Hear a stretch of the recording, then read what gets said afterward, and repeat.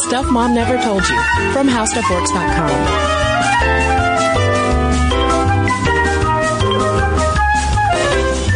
Welcome to the podcast. I'm Kristen. And I'm Caroline. And this is part 3 of our Stuff Mom Never Told You plus Lean In series. And today we are kind of stepping outside of the workplace to look at life surrounding and intertwining work and debunking this idea of work-life balance. Yeah, Sandberg focuses a lot in her book on just the fact that there really is no such thing. There really is in this day and age with our smartphones and whatnot.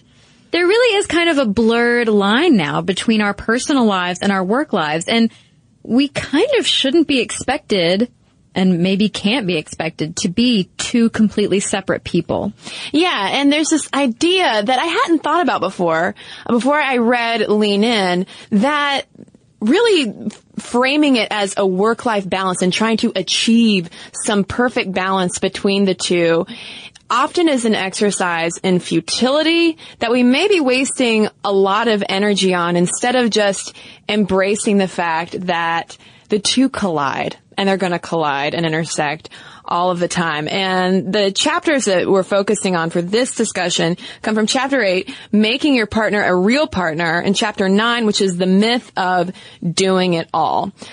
So just to kick things off, we are working a bunch, especially if you are married with kids. For instance, in 2009, married middle-income parents worked 8.5 more hours per week compared to parents in 1979. But you're still expected to go home and do all of the things that parents did in 1979.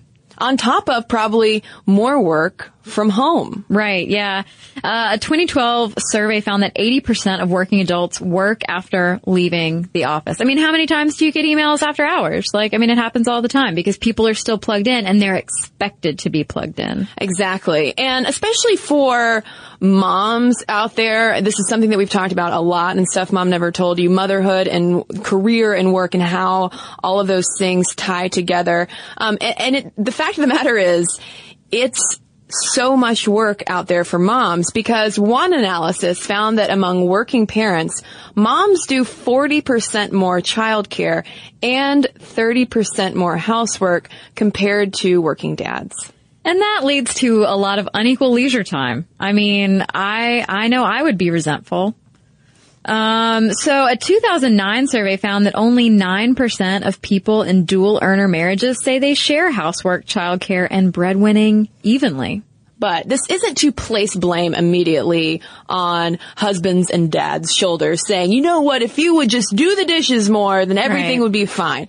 No, there might be first a need for us to look at ourselves. What are we doing? Are we maybe kind of claiming that housework and childcare as our own rather than taking a more collaborative approach? Because, for instance, wives who engage in gatekeeping behaviors do 5 more hours of family work per week than wives who take a more collaborative approach. If you're sitting there, looking over your husband's shoulders when he's loading the dishwasher and saying, oh, actually, that's not going to fit there. No. And I'm saying this as a very anal retentive dishwasher loader. Oh, for sure. Me too. You gotta let go sometimes. Or, do what you're good at. Kristen is good at loading the dishwasher. I, for one, I go behind my dude roommate and rearrange the dishwasher completely. Cause I'm like, why would you just put a glass in the middle like that? Exactly. You've got to line it up on the sides. That's my strength. Vacuuming? Oh, God. Can someone else do the vacuuming? I don't mind doing it, but I don't want to do it all the time. And our apartment living room is so big. So it would probably save you and dude roommate time if you just do the dishes, do that dishwasher to your heart's content. He does the floors. Right. Yeah. He is much better and actually chooses to pick up things off the floor. He might throw my shoes in my room. That's fine. I don't take that as passive aggressive or anything. But that's his strength. So it's better to work to your strength and allow your partner, spouse, roommate, whoever to do what they're good at too. Allow them to take some of that responsibility off your shoulders instead of being like, well, no, but I want to change all the diapers and I'm better at putting the trash bag in the trash can. And well, no, but I vacuum better. Like, instead of claiming all of that, give some of it up. Exactly. And also, find a partner who is cool with accepting the stuff that you want to give up. This was something that I really appreciated Sandberg bringing up in the book, which is the importance of choosing a partner wisely.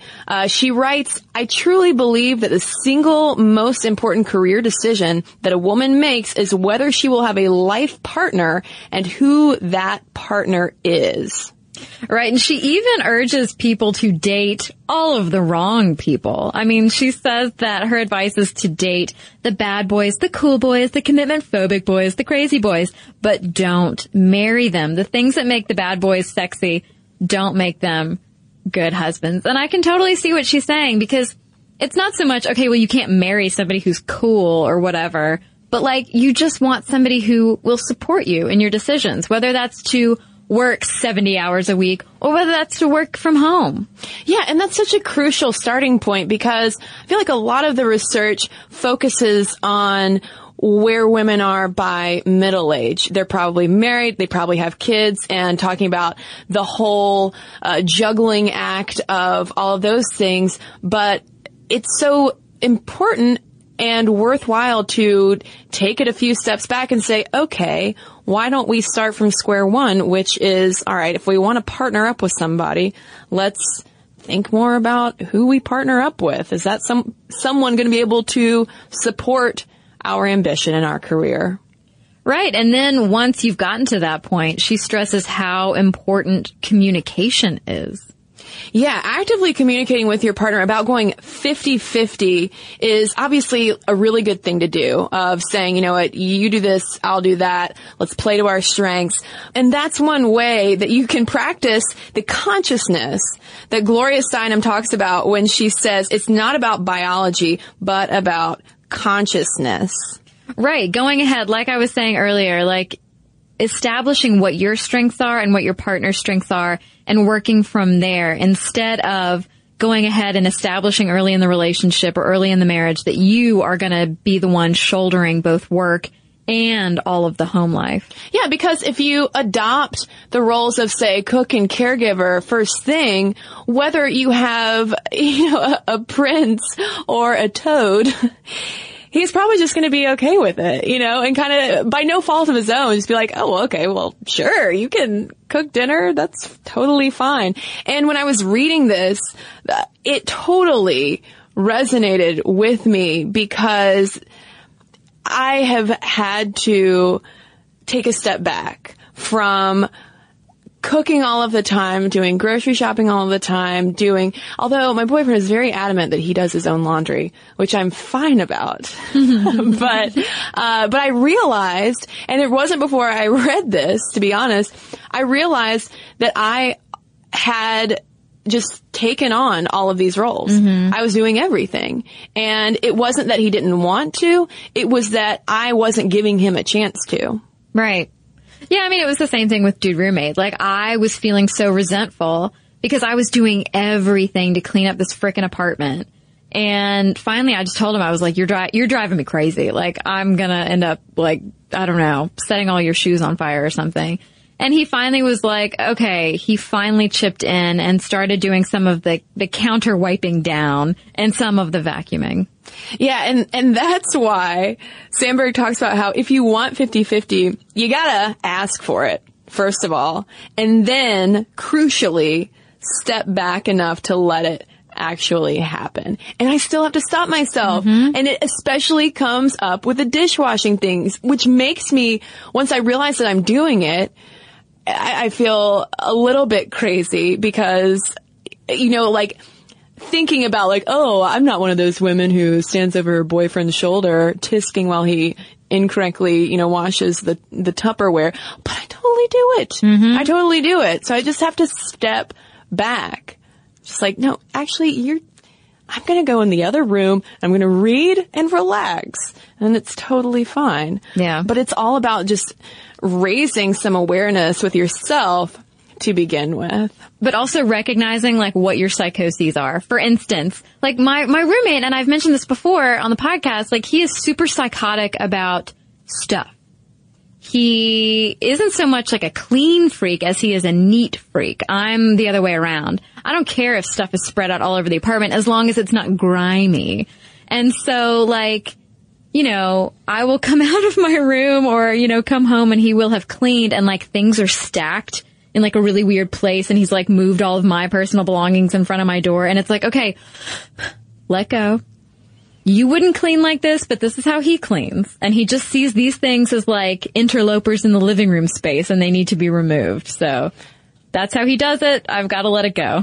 Yeah. I've had to relinquish some of my neat freakness as well. I'm just saying, okay, cleanliness often resides on a spectrum. Mm-hmm. I'm at more of the high end of the spectrum, and my boyfriend is more middling. He's not low, but middling. And he can at least, it's not that he wants to live in a pigsty, but it's that dishes can sit in the sink for a while, or the floor can look a little bit dirty for a while, and it's not going to be the end of the world. Right. Whereas I want to clean when I come home. Well, you have a lot of floor space in your apartment. I do have a lot of floor space, so hashtag blessed.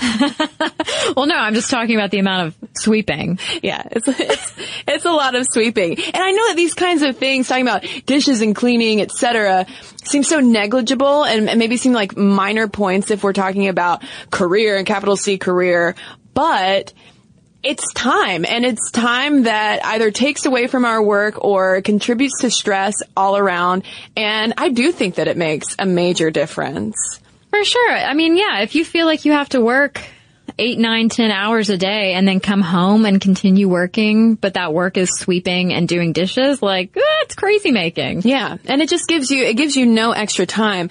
And the benefits of 50-50 partnerships, not just at home, but also in the workplace, have very real results. There was a finding that Sandberg talks about in the book, which is that the risk of divorce reduces by about half when a wife earns half the income and a husband does half the housework. Yeah, that would be 50-50. That would be 50-50. And that would be nice, too. I know my mother, well, I just like look at my parents. You know, they've been married for so long, and my mother's like, I would really love it if he would chip in. I'm like, how long have you been married? You know, and my dad does. If you look at it more objectively, my dad does do a lot. He does everything outside. He does all the bill paying, all the financial stuff. My mom is the one who does more of the like cooking and cleaning and laundry and that kind of stuff. So it's like, as an outsider who lives 30 minutes away from them, thankfully, I can see that they do a lot of equal work. It's just that when you feel like you're the one who's putting in all of the time doing something, you know, that can put a strain on things. Absolutely. And one thing that we might want to liberate ourselves from, too, that can put a strain on us mentally and make those differences feel even bigger than they are, is just abandoning this notion of having it all.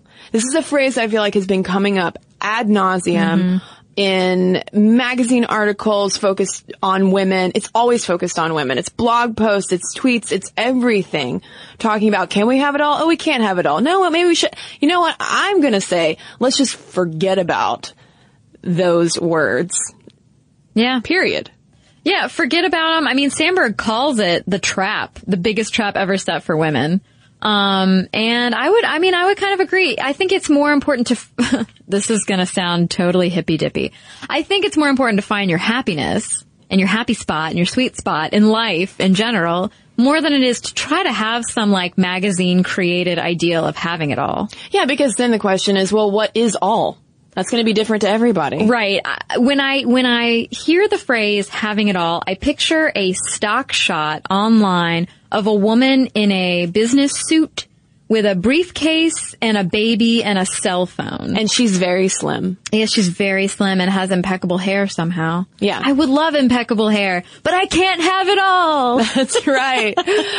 Yeah, there was a quote from the book. It says, long-term success at work often depends on not trying to meet every demand placed on us.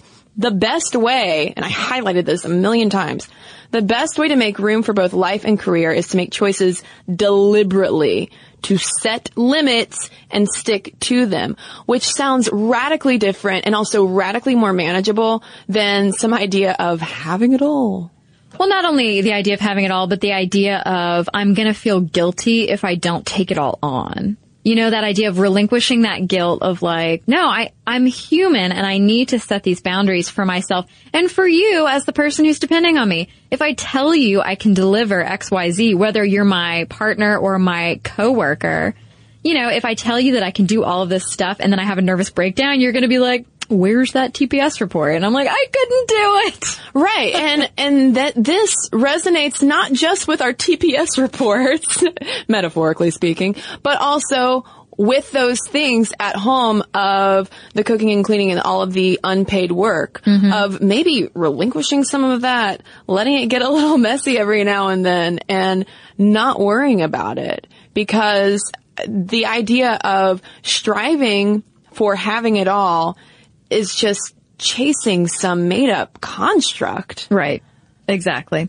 And a lot of other women have realized these kinds of things. Tina Fey, one of our favorites, in her book Bossy Pants, she talks about this idea of having it all and the fact that you are, as a woman, so judged for whether you have it all and how you got there. She says, what is the rudest question you can ask a woman is, how do you juggle it all? People constantly ask me with an accusatory look in their eye. And again, that image that you talked about of the well-dressed, pantsuited woman with the briefcase and the baby looking harried, but also put together at the same time, I feel like sums all of that up. I mean, yeah, that idea of having it all, unless we get like 12 more hours in each day somehow, but then I would just use it to sleep, let's be honest. Sandberg also cited Dr. Lori Glimcher, who's the dean of the Weill Cornell Medical College, who was talking more about balancing career and childcare. But I felt like her advice really resonated to women like us who might not be married with children. She said, I had to decide what mattered and what didn't, and I learned to be a perfectionist only in the things that mattered. Oh, this is something I struggle with all the time.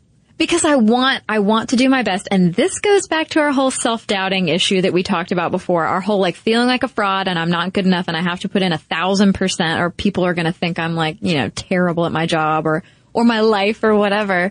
I also struggle with, pick the things that matter, like the things that are really important at work, but also the things in life that really make you happy. Pick those things and put your energies into them. Don't try to be everything to everybody. Yeah. That is a recipe for Anxiety City. For sure. No, trust me, it is. There's also the great Nora Ephron, who in her 1996 Wellesley commencement speech said, it will be a little messy, but embrace the mess. It will be complicated, but rejoice in the complications.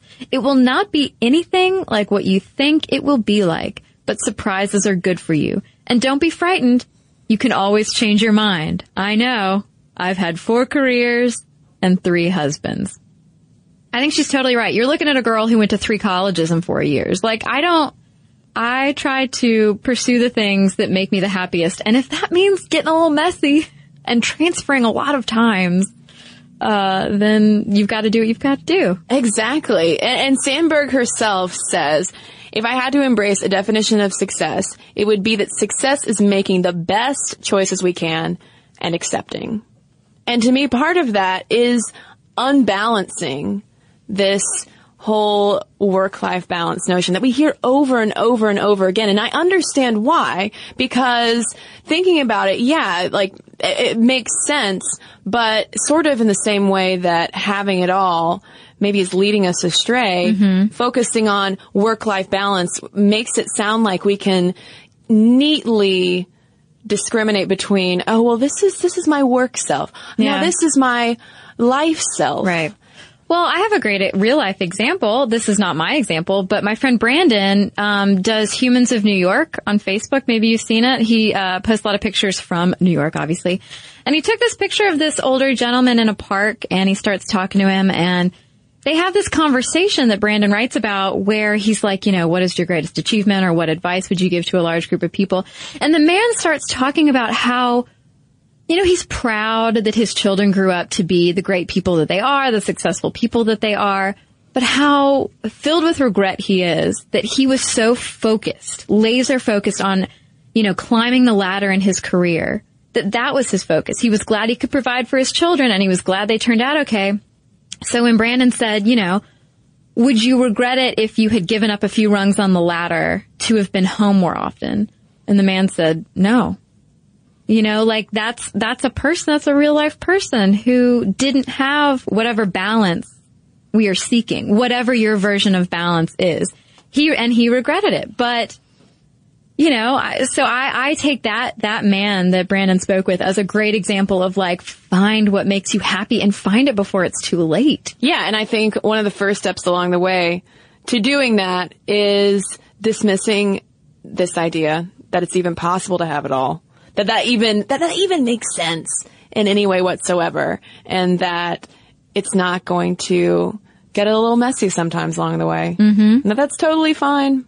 Yeah. And I feel like, the more we can kind of accept that, then that can possibly lead into, opening up some breathing room in the workplace day to day as well. Mm-hmm. So I'm sure that listeners have lots of experience with this as well. So I'm curious to hear from folks about what they think about that idea of work-life balance. Do we need to unbalance the work-life balance? Do we need better language, or just get rid of it and start fresh? I don't know. What do we do about this? Yeah, I do want to hear how people do achieve any sort of balance, or, are you in a super corporate environment and you're working with maybe your superiors to help achieve some sort of flexibility, or, do you feel like you're slaving away in a little box all the time?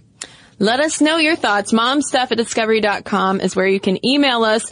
We also highly encourage you to check out what is going on with Lean In. It's not just a book, it is also a movement. So head over to leanin.org. They also have a great Facebook network, not surprisingly, since COO of Facebook, Sheryl Sandberg, is at the helm of this. They're at facebook.com/leanin, and there you can find a lot of women who are sharing their experiences, and you can share there as well.